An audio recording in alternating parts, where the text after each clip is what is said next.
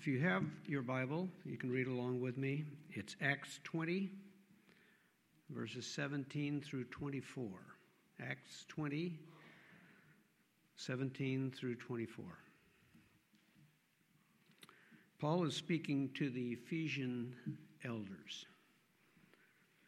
From Miletus, he sent a message to Ephesus, asking the elders of the church to meet him. When they came to him, he said to them, "You yourselves know how I lived among you the entire time from the first day that I set foot in Asia, serving the Lord with all humility and with tears, enduring the trials that came to me through the plots of the Jews. I did not shrink from doing anything helpful, proclaiming the message to you and teaching you publicly and from house to house, as I testified to both Jews and Greeks about repentance toward God and faith toward our Lord Jesus. And now, as a captive to the Spirit, I am on my way to Jerusalem, not knowing what will happen to me there, except that the Holy Spirit testifies to me in every city that imprisonment and persecutions are waiting for me. But I do not count my life of any value to myself, if only I may finish my course and the ministry that I received from the Lord Jesus to testify to the good news of God's grace."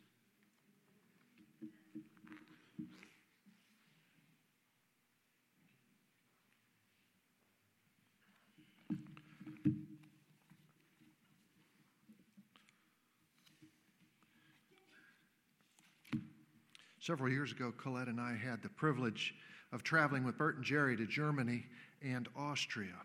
Bert wanted to make one last trip to Europe, but having to deal with all the luggage and packing and unpacking and repacking the car every day was just kind of out of reach. And so they made us a deal.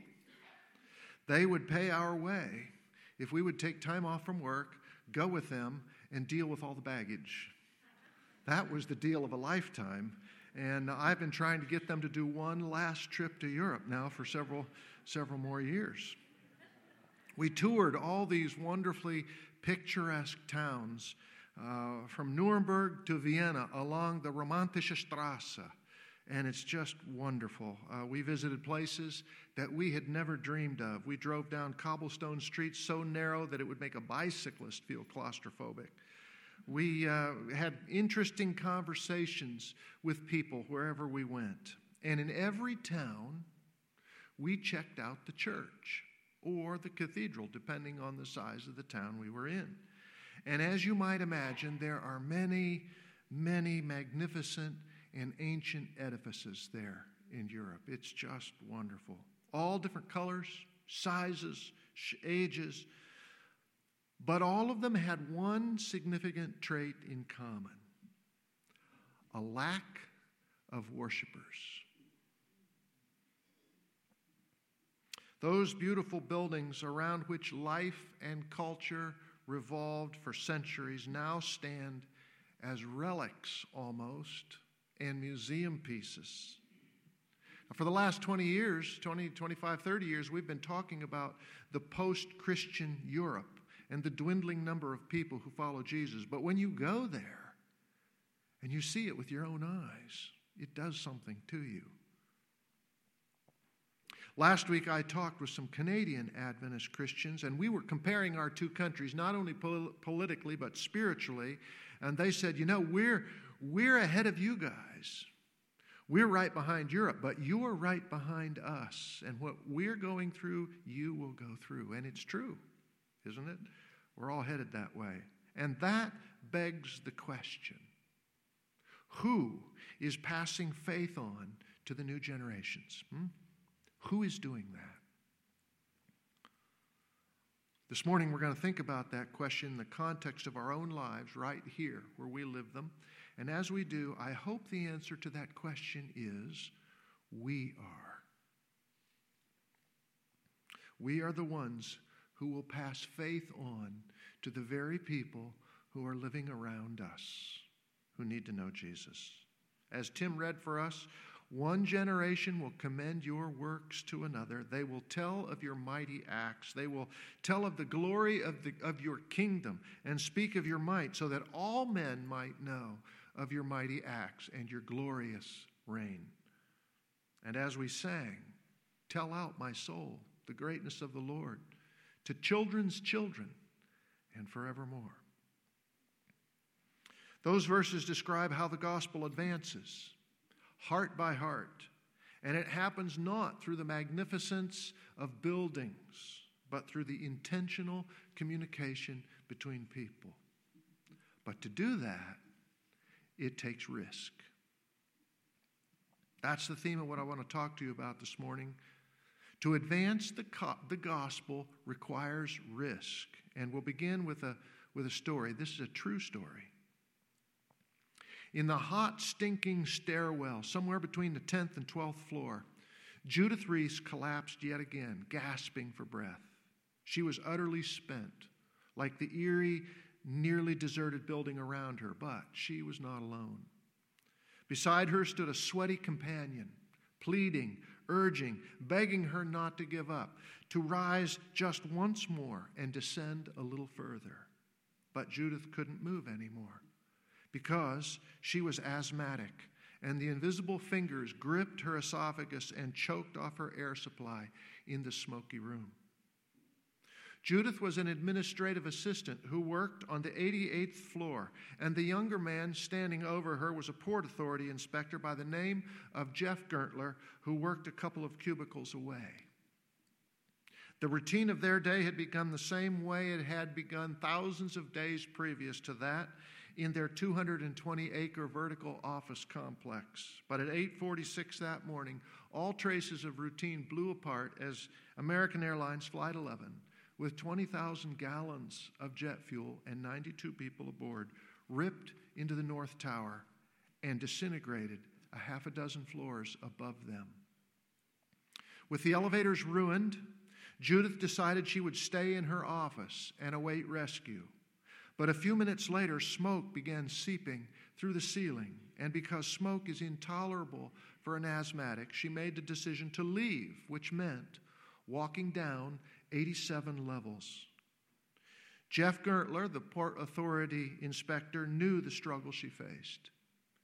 8 years before, in 1993, a terrorist bomb had blown up in the basement of her tower, and he had helped Judith slowly descend the same stairs in that mandatory evacuation. It had taken 3 hours, and he had helped her all the way down. Of course, 8 years previous, there hadn't been any smoke.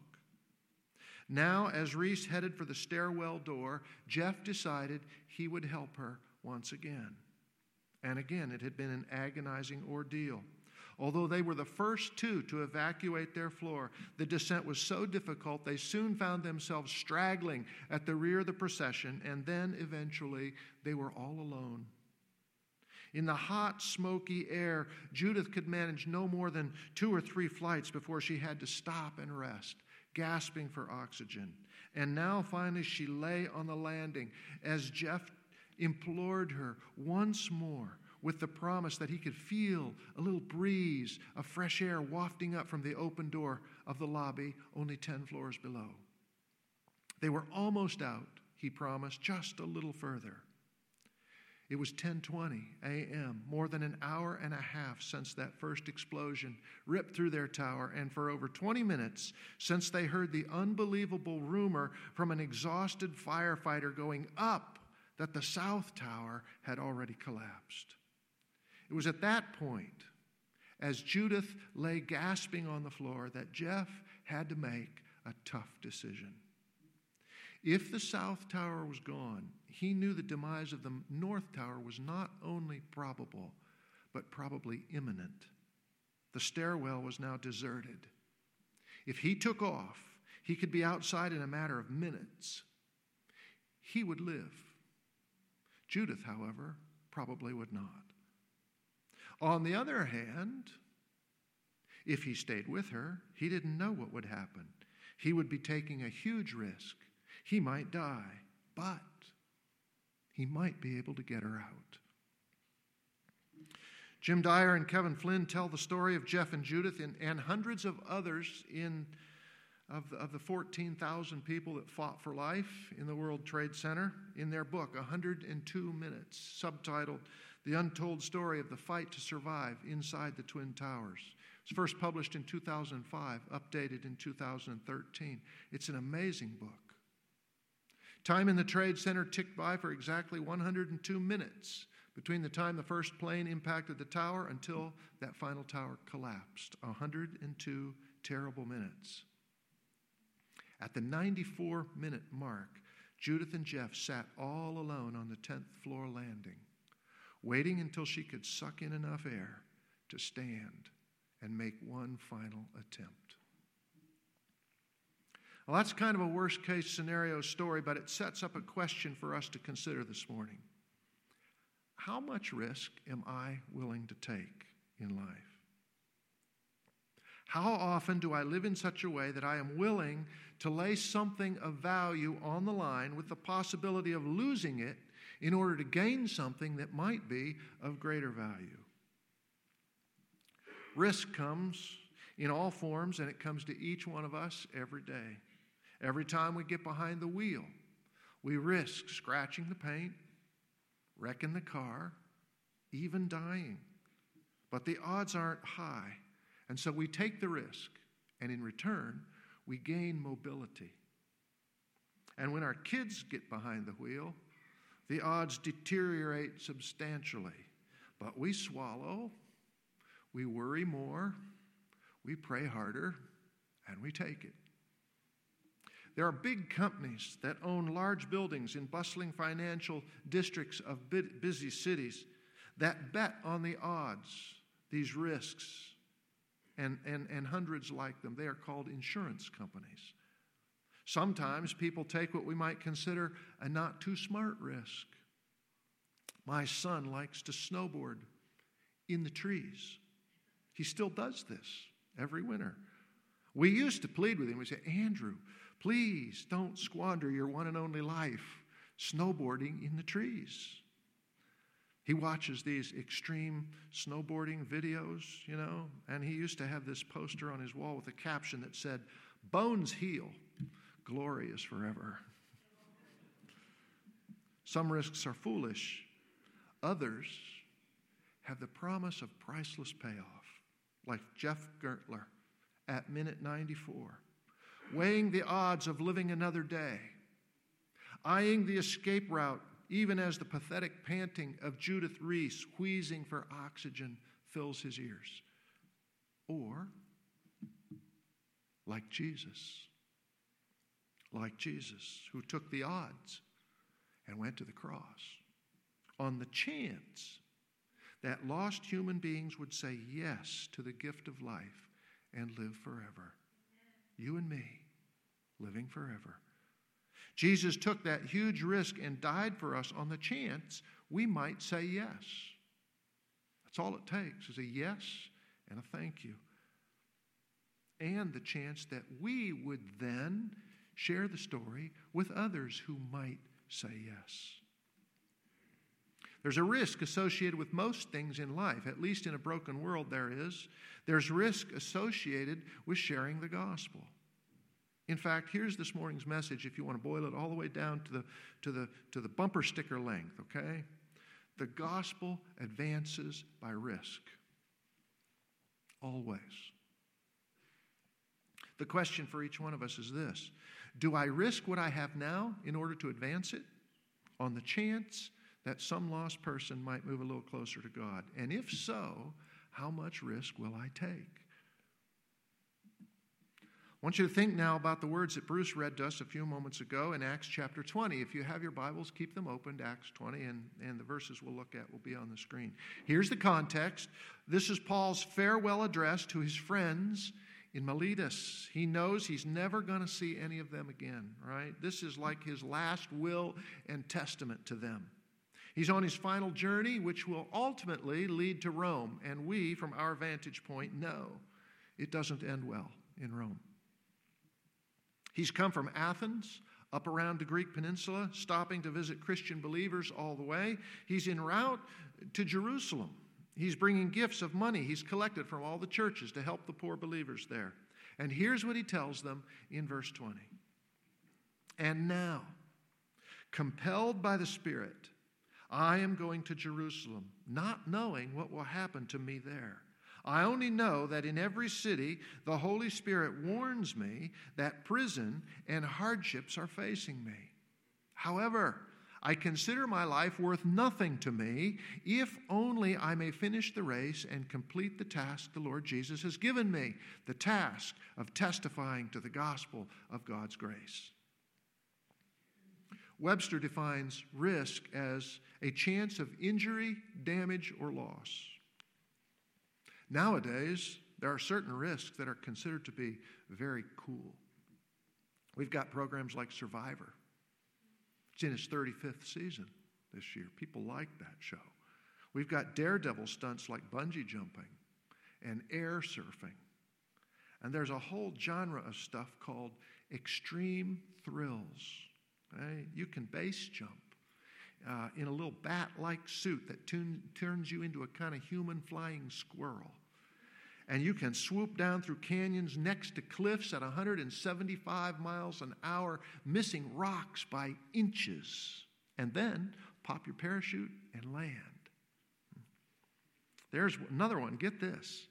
It's where you parachute out of an airplane, but you don't wear your parachute when you jump out the door. You throw it out first, and then you jump after it, chuteless. You catch that thing in midair, you strap it on, and pull the cord, all before you impact the ground at 140 miles an hour. You know? What motivates people to do that kind of stuff? Huh? This carnal grabs of glory as if their life means nothing to them. Paul defines it a little differently. He says, yeah, my life means nothing to me either if I can finish the race, complete the task, testify to the gospel, and tell people about grace. That's what matters, he said. That's what really counts. The gospel advances by risk. It costs something. Now, here's the thing about risk. It reveals who you trust. Risk reveals who you trust. Trail running and air surfing and chuteless skydiving show that you trust yourself, your skills, your prowess, and courage. Taking a risk to share the gospel shows that you trust God. Here's why. First of all, it is God who creates the compulsion in our hearts. This is verse 22. Listen to Paul now. He says, and now, compelled by the Spirit, I am going to Jerusalem. Sharing the gospel and talking with people about Jesus is not something we do to showcase our stuff. This is something God begins in our hearts, and He whispers to us over and over, and He reminds us about it, and He invites us into it until, if we don't resist, if we pay attention, it becomes a compulsion. Something we simply must do. Not something that we'd maybe like to do someday, but something essential, non-negotiable, something we are compelled to do. And this, I believe, is what we desperately need as a people at this time, in this place. We must have a compulsion from the Spirit of God. Which means it's not something that we can manufacture for ourselves or will up for ourselves from within ourselves or achieve through discipline. It's something God must put in us by His Holy Spirit. And He will if we will be available to Him. God does it, but we have to be available, willing to receive it. And we need to ask God to do it for us here. It's not that He doesn't want to. God doesn't want to give up on any single person, does He? He wants every person, if it were possible, to come to salvation, right? But we've got to be willing to receive the compulsion, to receive the work of the Holy Spirit in our lives, so that the things which matter most to God will start to matter to us. And that requires a yielded heart on our part and attentiveness to His will, and openness to what He is trying to do. Because if we're not open, if we push back, the progress of the gospel will stagnate in our lives. We will miss out on what we were made to do, but we will be safe. We will be risk-free. I need the compulsion of God's Spirit. Now, I don't know how it is for lots of you people out there when it comes to this kind of stuff, but I can suspect what it's like because I know what it's like for me. All kinds of stuff clamors for the best of my time and the best of my effort. So I pray daily for God's Spirit, and I ask Him to make me willing to accept it. That's the other part. God will give the Spirit, but somehow or another we have to be made willing to accept it. And He has to do that too, because we can't make ourselves be willing to accept it.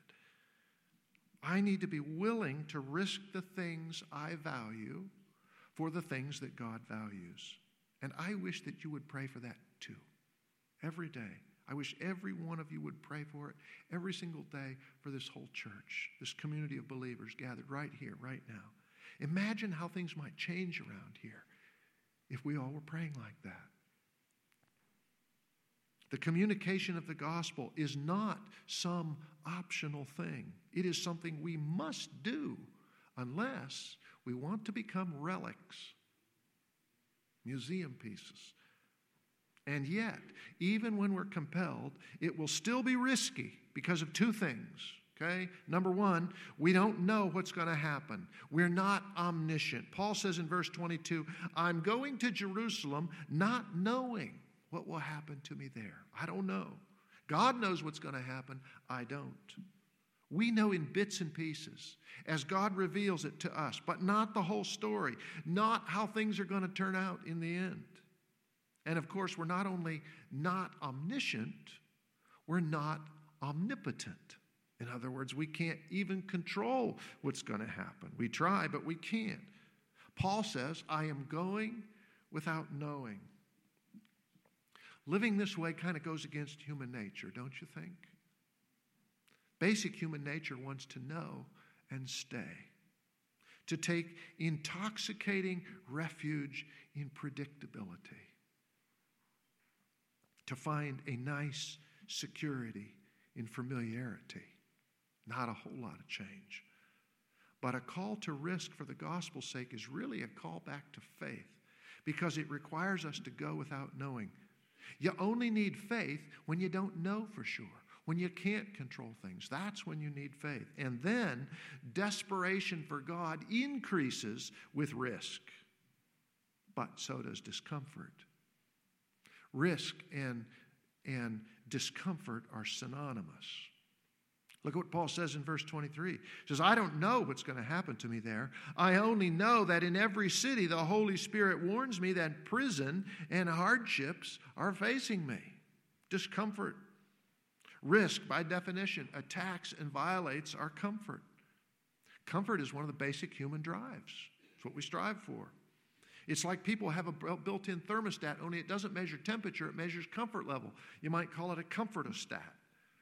You get used to a certain level of comfort, and then it's really difficult to downsize from that.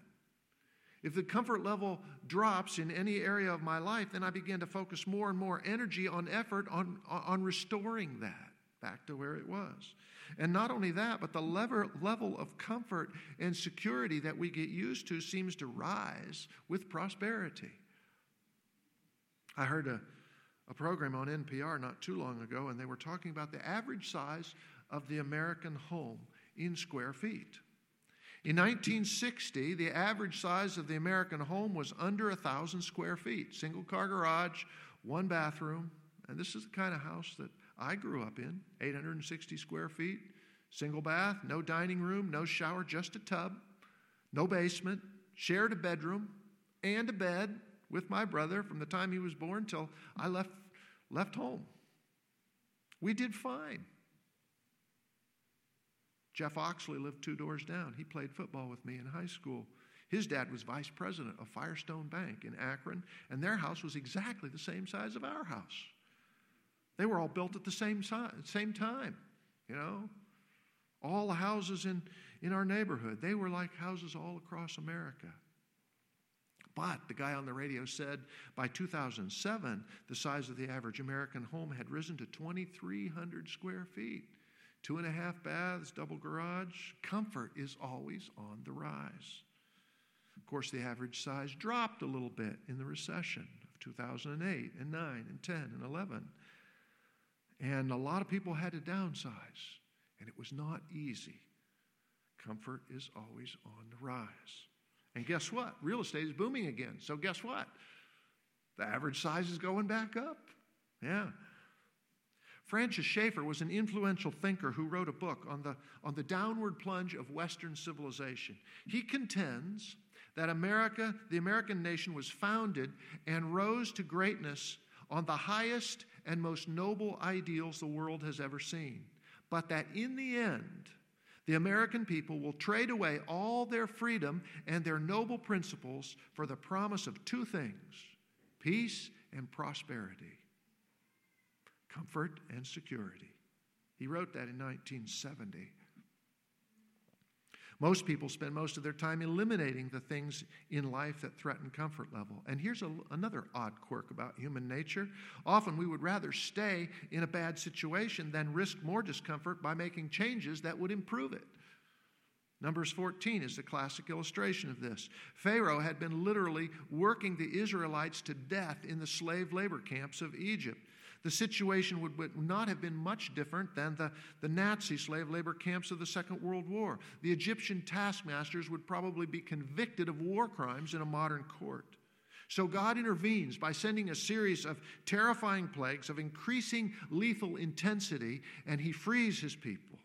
He brings them to the border of a good land he's promised to give them, but when the spies check it out, they bring back a terrifying report. The people that live there are huge. The cities are fortified. And the people begin to wail and complain. And Numbers 14:2 reports what they said. If only we had died back in Egypt, the slave labor camps. You know, if only we had died in the desert. The people who specialize in helping people break addictions say it this way: until the pain of addiction becomes greater than the pain of getting well, people will really not want to get well. Proverbs 22:13 says it like this. The sluggard says, "There's a lion outside," or "I will be murdered in the streets." So, better just stay inside where it's safe and comfortable.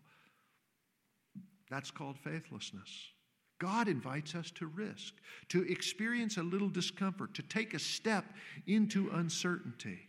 He compels us to go without knowing. That's what God invited Abraham to do. He had a nice, comfortable, secure situation there in Ur, but he was a follower of God. And God said to him, "Get up, leave your father's household, everything you have, and go to the land I will show you. Leave everything. Risk it all on me. Go, not knowing." Why? Why did God ask Abraham to do that? For the gospel, so that all nations would become blessed through him. And that's the same reason he continues to ask us to do the very same thing.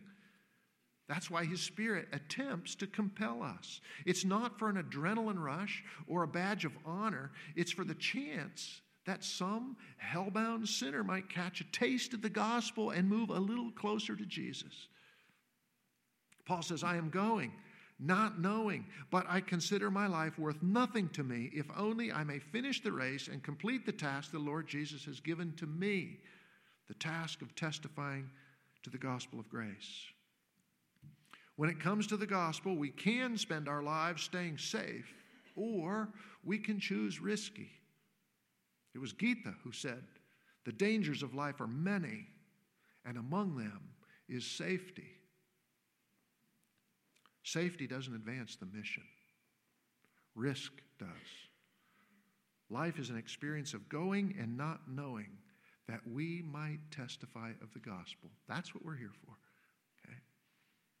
So here's the question for each of us to think about today. Maybe this afternoon as we eat together in a few moments, Why not ask this question? What's your Jerusalem? What's my Jerusalem? Where is it that God is calling me to advance the kingdom, to lay something I value on the line with the possibility of losing it on the chance to build a relationship and maybe share Jesus? Many of us, I think, could say, well, my Jerusalem is simply having a spiritual conversation with somebody I know, maybe a friend or a neighbor or work associate, something like that. I know God wants me to do it. I sense His Spirit compelling me, but I don't know what will happen if I do that. I don't want to be rejected. I don't want to look stupid. I don't want to face questions I can't answer. I don't want to jeopardize the friendship, taint the relationship. But really, what do we have to lose by that? In some countries today, they'll kill you for talking about Jesus. Not this day, in this country. Not now for us. What's the worst that could happen? Well, you might get insulted. You might be called a wimp or a racist or be laughed at or ignored. Somebody might take you on in an intellectual challenge and back you into a corner, and you won't have an answer and you'll feel dumb. On the other hand, what could you gain? Maybe the satisfaction of knowing that God has partnered with you and you with God to bring someone closer to Him. You might gain a deeper friendship, a sense of purpose. Now, the odds are most people won't want to go that far. Most people will not, but some will. And some of you maybe don't even hang around with any lost people. You may not even have any friends that don't know Jesus. Maybe your Jerusalem is just getting close to some people that don't know Christ and making some new friendships. 2 weeks ago, Tyler Long spoke with us here in Sequim, and we're thinking about maybe having him come in the spring of 2019 and conduct a series of meetings here that explain the gospel and what the Bible teaches about life. But guess what? We're not planning to spend thousands of dollars to blanket the region with handbills with beasts on the cover on the chance that a couple of people who get them might be interested. We're counting on friendships to do that. Because in our culture, friends listen to friends. That's the way it is now. So we have a year and a half to invest, to risk our comfort and our way of life so that people around us might come to know Jesus. On the Today's Message panel of your bulletin today, down there at the bottom, you'll see 3 lines labeled 1, 2, 3. They're blank. Those are there to help you begin thinking of people you know need to get closer to Jesus. When you write his or her name on that line, it's like you're giving permission for God to compel you to invest in that person, even though you don't know what the outcome is going to be, even though it will require risk on your part. And your life may have to change in order to make that investment possible. But you're saying, yes, it's okay, God. I want to care about what's important to you. So here I am. I have somebody that I have written on the line. I can't tell you a lot about it because I have been praying for this person for quite a while, and our little group on Wednesday has been praying for this person, and I have been talking with this person, and I expect that God is going to answer the prayer. I really do. And when this happens, that person is likely to start showing up here at worship, and I want to do what I can to preserve their privacy when they do. But it's coming time that I'm going to need to up the ante a little bit. And Colette and I have been brainstorming what we're going to do, ways that we can begin to invest more in this person's life with the aim of building the friendship and serving them and sharing with them the gospel. This person, it's a couple, already knows what we do for a living. So I think they know it's coming. I think so. That's okay. It's a risk. But God's plan is for them to be in the kingdom. There's nobody else in my neighborhood that I know of that's talking about it, that I know of. God's plan is to take the risk. And I'm hopeful that in some way God is going to let me have a little piece of that action. That's what I'm hoping for. So, what's your Jerusalem? Is it someone God wants you to talk to? Is it some ministry you're being called to, but you haven't said yes yet because it's going to cut in on the nice, tidy order that you've established in your life and you want to protect it? Why not risk it? Why not? Is it financial? Is God asking you to be more generous with your money, but you know that's going to cut into whatever level of comfort you've been enjoying now? Come on, take the risk. Is it a lifestyle issue? You know, people watch you. They watch me. Do we live like we value what God has said in His Word? Make choices that are consistent with His principles, even though it might not be popular? People watch. It's not comfortable to let go of things that you like, even when they're bad things. But the gospel advances through risk. Risk means discomfort at some level. It could mean temporary failure, but it always builds faith. It always reveals who you trust. We don't know how it's all going to end, but we do know what the end is going to be. The kingdom is going to come in its fullness. Of that, we are sure. There are 3 possible outcomes for Judith Reese and Jeff Gertler on the 10th floor stairwell of the North Tower at minute 94. Here's possibility number 1. At Judith's urging, Jeff chooses the way of the empty 20 flights, bounding down the stairs 3 at a time, passes the last of the stragglers in the lobby, escapes 5 minutes before the tower collapses. Meanwhile, on the 10th floor of the stairwell landing, Judith Reese has abandoned all hope and sits alone and defeated when the exploding sound of 100 freight trains dropping from the sky fills her ears. They worked together for 11 years, but as long as he lives, Jeff will be unable to forget the face of his friend staring at him with hopeless eyes as he leaves her alone on the stairs that final time.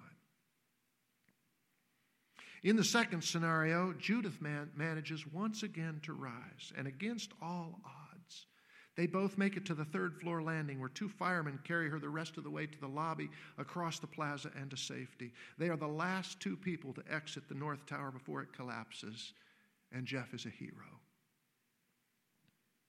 The third scenario finds Jeff and Judith somewhere between the 10th floor and the lobby when Jeff hears the sound of the freight trains dropping from above, feels the hurricane wind as the pancaking floors above push the air down the shaft, and in his last conscious moments, he knows he took a risk and lost. But he also knows he made the right choice, and maybe he senses in those final moments that through his choice, he will testify to thousands of people he won't even meet until the second coming of Christ about courage and about friendship and about the gospel of God's grace. And Jeff is a hero. And whether the risk is small or great, so is every Christian who takes it and goes to his or her Jerusalem without knowing, as the Spirit compels, because that's how the gospel advances. And so, Lord, we invite your Holy Spirit to come into our hearts and change the way we live and change our attitudes and whisper to us and draw us into your work. We give you permission to do that, and we know you will because you love the world. Thank you. In the name of your Son, we ask it. Amen.